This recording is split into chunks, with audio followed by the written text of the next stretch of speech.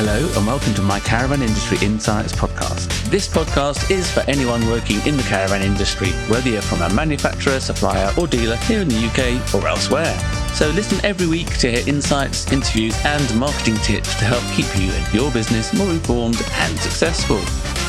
I'm John Rawlings, a journalist and communications expert with a lifelong passion for caravanning and 20 plus years PR and events experience in the car and caravan industries.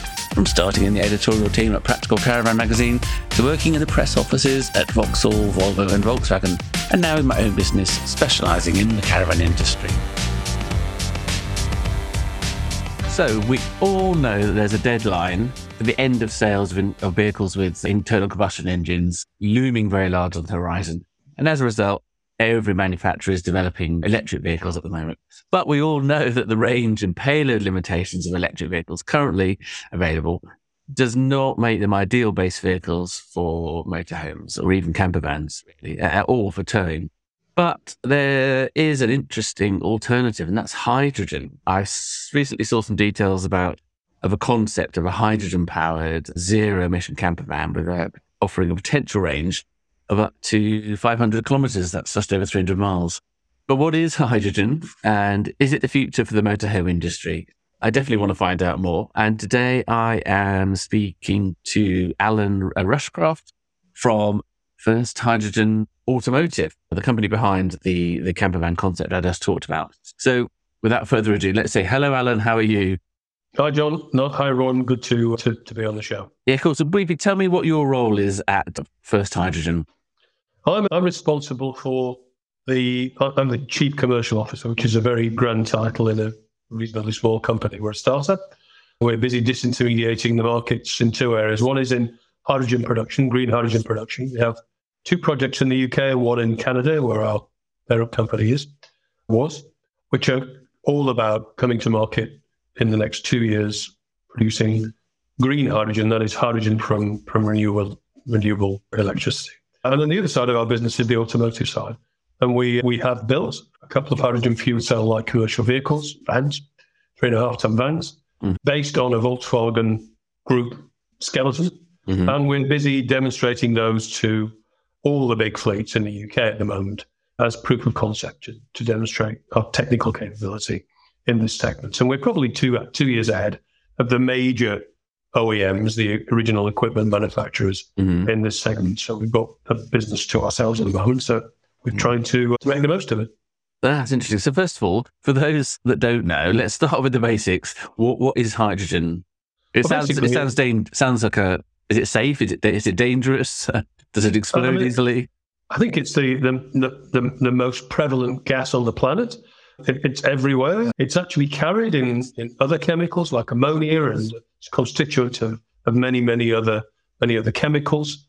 And it can be used either as a replacement for gasoline in technically modified internal combustion engines, or as is the case in our vehicles, it could be used with a hydrogen fuel cell, which involves a sort of semi-permeable membrane with an anode and a cathode either side of the membrane. Hydrogen goes through the filter or the membrane, and it some kind of divides the hydrogen molecules into positive and negative charges, and the negative charges go off to a battery, and thereafter the vehicle runs just as an electric vehicle would have. Right. The difference being the fuel cell is constantly topping up the battery, therefore you get a much bigger range. Right. So your van presumably uses fuel cell technology to generate this person. It does. It's not using an internal combustion engine powered by hydrogen. It's a fuel cell, and the emissions of a fuel cell are effectively water and oxygen. Yes, I've seen. I mean, I've got a background in the commercial vehicle sector. I worked for Volkswagen commercial vehicles for nearly 6 years, so I'm familiar with hydrogen as an alternative, because particularly for things like motorhomes, but I know the truck industry as well, isn't it? At the moment, battery power is a challenge for them, as we've already said. So fuel cell seems to be a good, maybe a better option for those vehicles that need a longer range. Well, I think the challenge is that as vehicles and payloads get larger, the batteries required to drive them get larger too. Yes. And there comes a point, and the scientists will talk about this much more eloquently than me, where the weight of the battery exceeds or is greater than the benefit in terms of payload. And the physics on driving heavy duty trucks, Class 8 trucks as they call them in the US, with batteries start to diminish. Now, I'll be perfectly honest with you, John, that will change. Technology is improving all the time. Yes. And certainly from where I sit, the future will be a mixture of technologies. There'll be battery technologies, and there'll be hydrogen fuel and hydrogen fuel cell technologies all operating alongside one another. And as you say, the hydrogen part of the whole market will be around vehicles that require faster fueling times, more uptime, as the sort of commercial fleet guys call it. Faster refueling, longer range, and heavier payloads. That's where fleets are looking to hydrogen to perform for. Yeah, but the concept you've got on the go at the moment, that's on a 3.5 ton van, isn't it? It is. Which is spot on for the motorhome market. So that makes it very interesting. And how developed is your van at the moment? Then I've looked at your website. Is that it on the homepage? It's not. No, we're right in the middle of quite a detailed piece of product management analysis and evaluation. Let's start from the top. Here, initially, our business was about 2 MAN Volkswagen Crafter based 3.5 ton vans that we installed our powertrain into, being demonstrated in real life duty cycles to fleets in the UK and latterly in Germany. And then we have another, what we call a Generation 2 concept, which we've been teasing on social media, and we published in quite a few magazines, which is a bespoke design with a load space, aerodynamics, and fuel cell powertrain that's really harmoniously integrated into the whole, which gives you potentially range up to 1,000 kilometers and much better payloads, because it's all, you're not installing a fuel cell into basically an internal combustion engine vehicle. There's no trade-offs. Right. What's happened since we had, and that would have been coming along in 2027. What's happened is that we've had so much interest in our Gen 1 donor-based, as we call the vehicles, that we're now evaluating if and how to go into series production with those, which is going to push Gen 2 out probably to the end of the decade. Right. Okay. So I'm just giving you all our corporate secrets in a couple of sentences. Thank you very much. So your Gen 1 is the crafter-based vehicle with your power in there as well. Correct. Oh, wow, Correct. that's interesting. Because I mean, the car industry. I know you've worked in the car industry for quite a while. At the moment, I think it's mainly the Korean brands that have been investigating or doing anything with hydrogen power, haven't they? Well, it's changing all the time. I mean, you and I will know, we've got long enough memories to know that brands like Mercedes and BMW, Hyundai have been present in hydrogen with hydrogen fuel cells for 20 or 30 years. It's been the next big thing for 30 years. Is everyone's joke about hydrogen. And I think as a result of the zero emission targets that have been established by the EU principally, also Inflation Reduction Act in the USA, the energy security issues that came out of Russia invading Ukraine, and the installation of lots of zero emission zones around the UK. Yes, there's a kind of a moment in time now where not only electric vehicles are a certainty, and manufacturers have put their money behind that technology. Yeah, but there's been a recognition that, as we said earlier, some of the heavier duty vehicles are not going to provide the range, payload, or capability that customers of all shapes and sizes want. So we've seen a return of BMW to hydrogen fuel cell with a hydrogen fuel cell X5, for example, in limited edition that's about to go on market. We've also seen the investment recently by Toyota in the Hilux pickup truck, hydrogen fuel cell version of that's being developed in Derby. So that the heavier end of the car business. Yeah. Now that manufacturers are underway with their battery electric strategies. Yeah. They've got a little bit of freedom to try and deal with this issue of payload, refueling time, and range for their heavier vehicles. So there is a mixed market for zero emission vehicles headed towards us by the end of the decade, I suspect. Okay, that's interesting. So I'm sure anyone listening to this is probably shouting at me at the moment going, what about infrastructure? Because the electric vehicle charging infrastructure is still leaves a lot to be desired and is improving rapidly. But hydrogen, where can you get it at the moment? It's not a great picture in the UK, I'd say. And I mean, I'm particularly vocal on this subject because, when I first started my day job at First Hydrogen, there would have been 10 or 12 hydrogen refueling stations in the UK, capable of refueling at the higher pressures, 700 bar, which is what trucks and vans like ours need. Right. There are others, and I'll talk about those in a second. Now there are 5.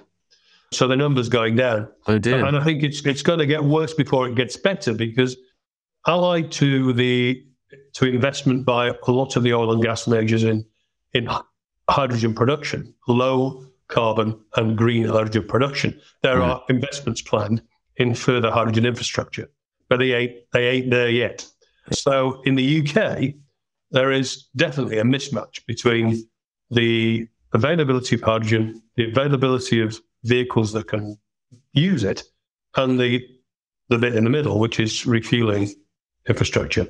And the theme that I often talk about is government strategy and policy, because just as Andy Palmer and Ellen Thomas in the FT and others in the last few days have been talking about the lack of government strategy, industrial strategy around gigafactories and other technologies, there's a vacuum in terms of not just hydrogen refueling, but also recharging.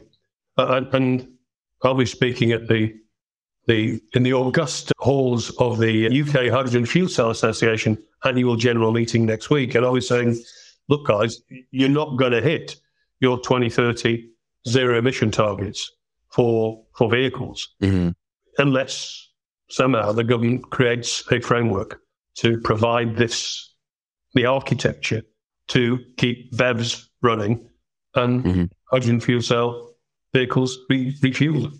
Okay, cool. So I've got two questions for Isabel. What is the infrastructure better for hydrogen in other countries then? I'm suspecting you're going to say yes. Jawohl, das stimmt. It's led by Northern Europe and Germany. And where the Commission have a very proactive industrial strategy and policy around what they call their core 10T highways, all the major highways in Europe, which by 2027 will have a hydrogen refueling station every 200 kilometres, as well as one in all of the major core cities that they've identified. So they'll have it. And what you have in Biden's USA at the moment is Inflation Reduction, which is offering massive incentives to hydrogen production, refueling, vehicle manufacture and purchase. So as ever, the US is going to accelerate from behind and is actually scaring everyone else to bits about the speed with which it's pursuing zero-emission technologies in terms of transport and mobility. It's really interesting. Yeah, that is interesting. So you're saying that the UK is way behind everybody else? Yeah, it is. And what will happen in 2030 is trucks bringing your salad and fresh berries from the Netherlands will stop at Calais or in Rotterdam and will need to tranship because they won't be able to be refueled in the UK. I mean, it's as structural as that at the moment because there just aren't any. I don't think I'm not sure there's one electric truck recharging location, and there are only 5 locations in which you can refuel a truck with hydrogen in the UK. Right. What's interesting in the UK, sorry if I'm going on a bit, but there is a way forward for the UK. But as ever, it's very British. And there's a kind of a number of things happening. First of all, you've got some investment in refueling that's coming on highway HGV refueling. The second thing you've got is the emergence of zero-emission buses.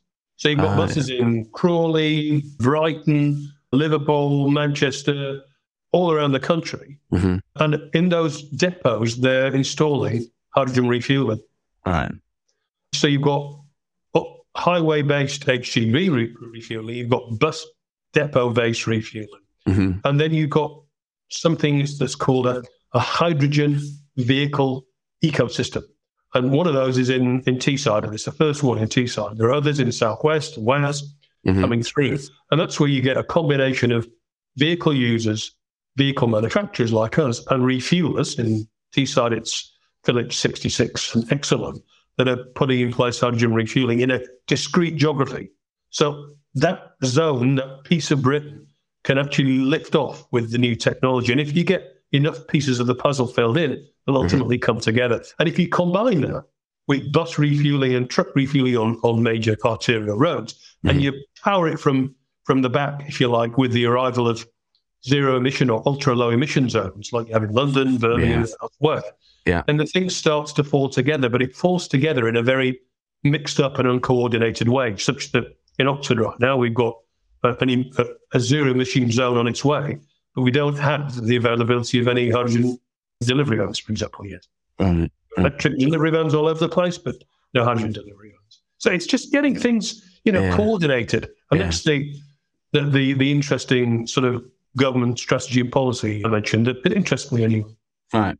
So I know we're early days because the infrastructure for electric vehicle charging is still, as I said, challenging. And that's obviously going to change in the future. Yeah. It's got to, hasn't it? But the one obvious question is, hydrogen seems to offer so many benefits and more benefits than electric vehicles, really. Or why has the industry, I don't know if you could answer this really, why has the industry gone down electric vehicles rather than hydrogen then? Oh, I'm no physicist, but what I can tell you is that the economics of hydrogen production as a fuel for mobility and transport only work more optimally in some locations than others. And what I mean by that is the concept of transporting large, cheap trailers or tanks of hydrogen around the country to top up refueling stations is both economically, financially, and in terms of energy use, massively inefficient. Right. And hydrogen works best from the point at which it's produced. So the most optimal long-term solution for a hydrogen fuel cell station, a refueling station, is to have what they call an electrolyzer, but a means of making the hydrogen actually on the same site as the refueling station. That does make sense. Yes. Now the challenge is the cost for access to the technology, because everybody wants them at the moment. It's a 2-year waiting list. But the economics of that technology combination only work where you can dispense or sell a minimum of around about a ton of hydrogen a day. And that's the sort of break even for the investment of about, I don't know, £2.5 to £4 million in a hydrogen fuel cell refueling station. And all these things need to come together. So in the meantime, as a sort of interim, you've got great businesses like Phillips 66, like Rise, like Nanosun, who are all providing mobile refueling units and are indeed operating this hub and spoke hydrogen transfer system just to get to critical mass in terms of dispensing, and therefore to enable them to put an electrolytic hydrogen generating fuel filling station in place. Right. So is it, it seems a stupid question, but is it quite a safe material? Is that what would you call it, a material? I know that petrol's not safe either, and we quite happily ship that around the country, but is it quite a safe fuel? Can you store it? Yes. It's again, I'm not a chemist, and people as you will can tell, I'm not either. But when you think about the fact you've usually got your family sat on a tank of gasoline or petrol under the back seat of your car, yes, of course. I mean, there needs to be the right safety precautions and processes and procedures in place to move, store and dispense hydrogen, just as there are for petrol and diesel. And It's just a question of making a transition. Yeah. So you think that's all perfectly feasible? And it sounds like in the longer term, we could have a decent infrastructure then for hydrogen. I think there's no doubt about it. We'll get there. The challenge for UK PLC is that at the moment we're going to get there 10 years after everyone else. Well, I suppose, thinking of the caravan industry, there are a lot of manufacturers in Europe and Germany in particular. And obviously in America, there's the Thor Industries, who are a big global enterprise. Yep. So they could be first to bring some hydrogen-powered motorhomes to the market then. Well, but maybe not to the UK for a while. Well, I think that's the challenge, I mean, I haven't yet thought through the implications of us not being at this particular party on time.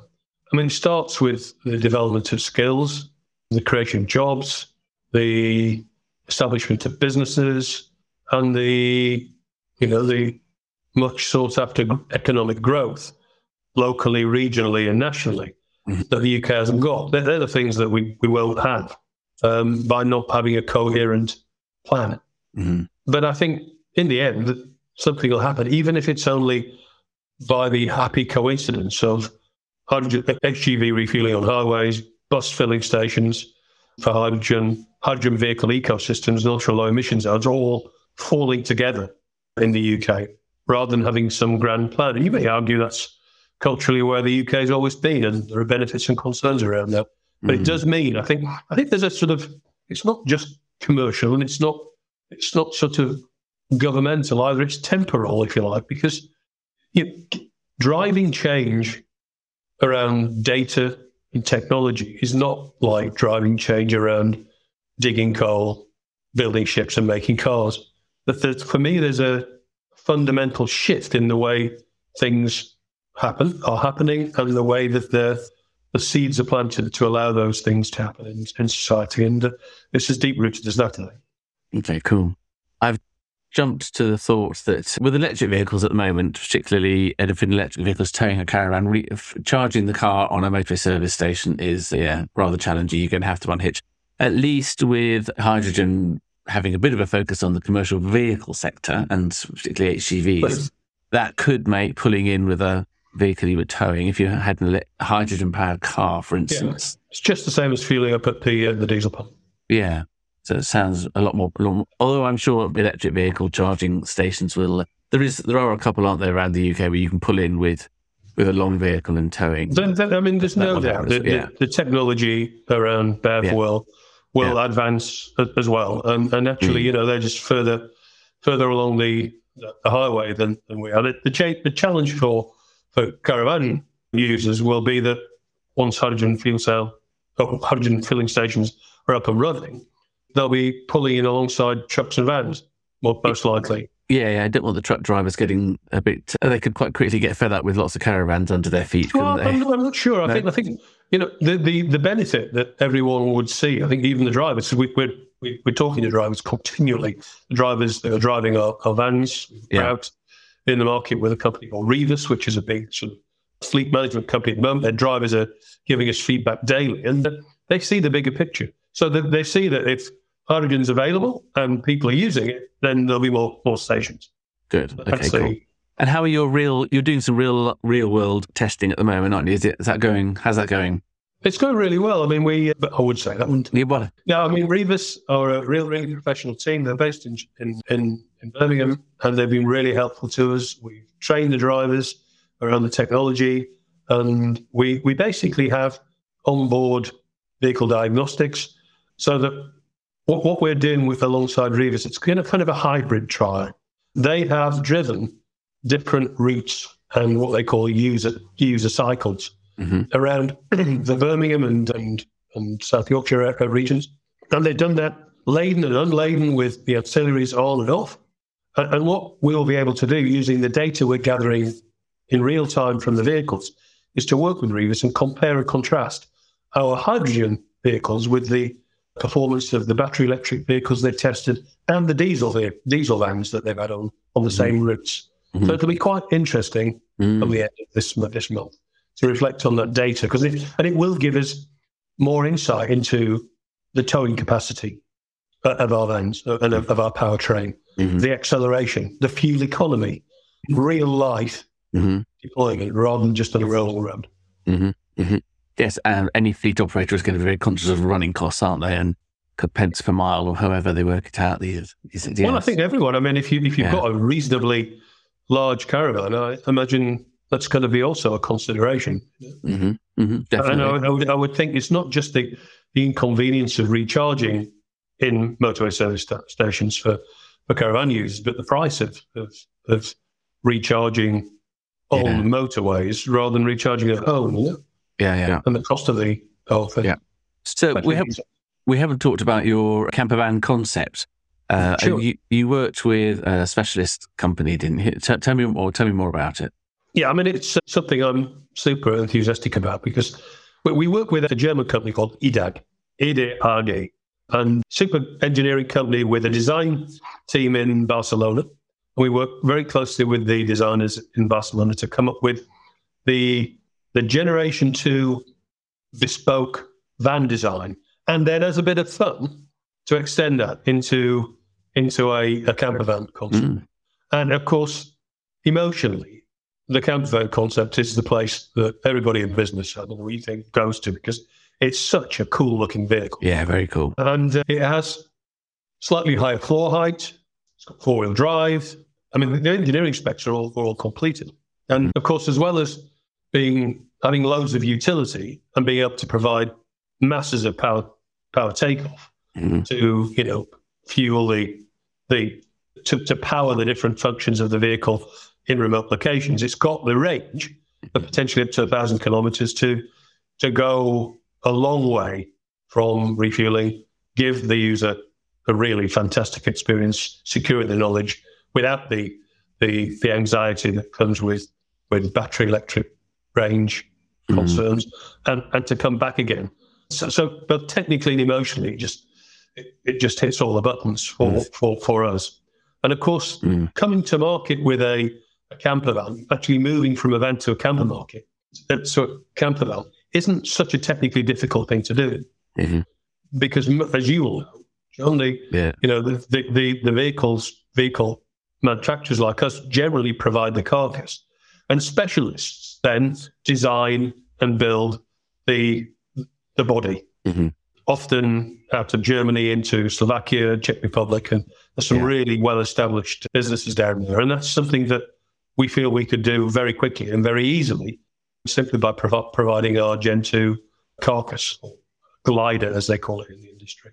Okay. So not only is it appealing emotionally and technically, but it's easy to do once we get the vehicle. Yeah, cool. And the challenge is we probably won't have it until the end of the decade. That's a shame. That seems a long way off, but it'll be around the corner, I can tell you. Yeah, I know. It's a bit worrying. It sounds brilliant. Really, can't see any. And of course, the fuel cell can it then power like a motorhome would have a leisure battery in it at the moment. Oh gosh, yeah. It can power everything in the vehicle as well. Because you've got tanks of hydrogen, which are topping up the electric battery. So, I mean, for example, we're looking at a delivery van duty cycle, which is lots of stops and goes. And, and the challenge for most of the drivers that are dropping off parcels from here, there and everywhere in the summer is that they have to keep switching the van on and off, and they keep hopping back into a hot vehicle. The great thing about a fuel cell vehicle, it never switches off. It just idles and there's no pollution. And it keeps the aircon running.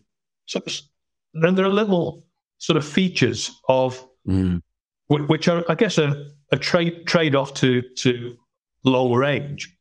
You've just got a large capacity from it, almost infinite capacity from the battery out of the hydrogen powering fuel cell. So in terms of, auxiliary batteries, lighting, showering, charging your electric scooter, whatever it may be on the camper van, there's a constant source of energy there. It sounds ideal. Really does. It really does. So we're just going to wait a few years. Yeah, my challenge is just to make it happen. I mean, that's all really. Okay, cool. So that's another thing that crossed my mind was you talked about producing the hydrogen at the distribution point, at say, the fuel station. Yes. How, I'm just trying to envisage, you've mentioned what sort of investment it would be, but how much space does that take up? I'm just thinking randomly, could, say, a large campsite have its own For sure. hydrogen. It could.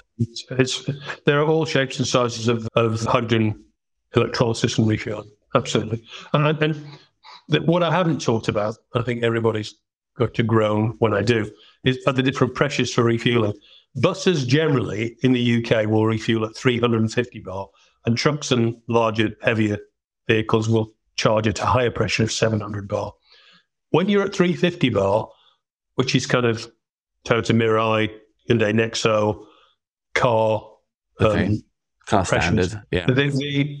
The electrolysis and gas storage and dispensation challenges are a lot less than they are at the higher pressures, because when you're compressing hydrogen to a higher pressure and dispensing it to higher pressure, the sort of temperatures that one has to achieve bring with them many technical challenges around refrigeration, warming, and safety. Right. I won't go into that any more than necessary, but in the end, that'll be sorted out as well, and there'll be harmonisation around refueling pressures. But we are approaching a bit of a VHS and Betamax moment around refueling pressures in the industry. Because for electric cars, obviously, I don't know if you've done much camping or caravanning, but you go to a campsite now, you can plug your caravan motorhome into a mains electric power thing in there. People are obviously wanting to do the same to charge their cars while they're there as well, which would be ideal. You can't do it directly at the moment. Some campsites are, well, it's a big issue. It's a big issue for the industry because it's a big investment some places don't have the sufficient electricity power to be able to do that in the first place. But this is the opportunity for hydrogen in the UK. Yeah. Here in dear old Blighty, the problem that fleet operators have got, particularly fleet operators that run their vans, for example, out of a depot, and who need to charge 30 or 40 electric vans in series overnight, the grid just does not support that function. Yeah. And the cost of installing recharging on scale like that is completely prohibitive. Those challenges with the grid will also be present on the farms and campsites of the UK. Having said that, a hydrogen fuel cell vehicle is essentially a battery electric vehicle with a fuel cell, and therefore our camper van at the end of in 6 or 7 years' time, for example, will also be able to plug into the plugs, the charging sockets at the campsites, just like the BEVs. Yeah. And take advantage of that and charge its batteries up directly from the mains, assuming that the grid supports the whole activity. Sure. And at the moment, it doesn't. You only need something like a couple of data centers in your locale, and the energy used by those data centers will prohibit just about any other expansion of the grid. It's a bit like our water and sewage infrastructure at the moment. It's pretty challenged. Yeah, it is. But it's an opportunity for hydrogen. It is. I was just imagining, there's two big clubs in the UK: the Caravan and Motorhome Club, and the Camping and Caravan. No, my parents were big into caravanning. I spent most of my life up to the age of 20, sort of visiting the Lake Districts and Rupture, and I've spent tons of time in caravans. Yeah. Brilliant. So they have their own infrastructures. I'd imagine somebody like that, if they could produce their own hydrogen, that's something. Yeah, that's quite a thought, isn't it? And sell it to their members. The other thing, you're onto a good theme there, because with a small electrolysis unit, the benefit of hydrogen is you can make hydrogen when the sun's shining or when the electricity is freely available and cheaper off peak, and then you can turn the hydrogen back into electricity during the peak. So it's actually a great buffer for the highs and lows of electricity demand, both at a national, regional, and campsite level. Wow, it's becoming quite mind-boggling, actually. There's clearly a lot of education required for people. And there will be those of your listeners that will be saying, but what about the sort of chemical inefficiency of the whole process and the price? And all those things are a factor, just as they are in the same way the difference around technology supporting battery electric vehicles. But, I have the faith that both technologies will evolve and things will get better. And there are places where hydrogen can contribute to the constellation of technologies in mobility, and places that it's less efficient in doing so. You just got to try and optimize it. Okay. Oh, brilliant. That's been really interesting getting your insights into the whole world of hydrogen, particularly from a perspective of outside the UK as well, to get that sort of global view on what's going on. It's been really interesting, actually. So I probably ought not to take up too much more of your time, but can I just finish with a few fun questions? Yeah, sure. And you've obviously done some caravanning in your youth, so that's a good start. So let me just quickly finish with, if you could take your caravan or your hydrogen-powered camper van anywhere in the world, where would you like to go? It's a good opportunity to take a hydrogen-powered camper van here. Well, I would need a hydrogen-powered vehicle, actually, because my target, I mean, I'm very fond of the northwest Highlands of Scotland, in a place called Torridon, but I equally understand the sensitivities of wild camping and caravanning. Yeah, and the requirement to be sort of self-contained and the rest of it. But the Northwest Highlands are great places to be. And just as you will be very aware, the South Island of New Zealand, where I've actually been in a camper, and there are parts of the US that I don't know so well, the wild bits of the US, where I would just love to have a caravan for a couple of years, a pickup truck, and the money to fund the gasoline. Yeah, that sounds great. That sounds really, really good. Really, really good. Yeah, I've been to New Zealand. It's fantastic, and there is, you're right, a lot of America to explore. Cool. So, if you had a magic wand, do you have any idea? I think you do probably have an idea what you would wish for the car or caravan industry as a whole. Yeah, I think I'm looking for some leadership and direction, albeit with a light touch from government to help us manage the energy transition to zero emissions. Right. I don't think we'll get there painlessly on our own, and we do need a little bit more engagement from whichever government's in power around bringing the different technologies together to help everyone with a caravan get out there and have peace of mind that they're able to operate their zero emission vehicle without any tension or worry. No, that's good. That's very good. It's very good. So finally, if you can have a barbecue on a campsite with 3 people, celebrities, politicians, by the side of your hydrogen fueled camper van, who would you invite? Goodness me. Well, the first thing to say is it'd be a really, really interesting barbecue, because I've been a vegetarian for 40 years. So we need to be a little bit creative. Yeah, don't have any meat. Meat is not compulsory. But who are the 3 people? I call that who's my political hero? John Prescott, probably be quite good from a political point of view. I don't think he'd stand for much in the way of vegetarian food. And as to the other 2, I think Michael Johnson. I'm a big fan of Michael Johnson. I'm a sort of failed athlete. So Michael Johnson, the 200 and 400 meter runner, I like his style and thoughts on life. And I think Alistair Campbell will probably my third guest. Do you listen to him? I do. I'm one of these sort of Ramonas, and I love to listen to him going on. He's a bit. I find him a bit difficult sometimes.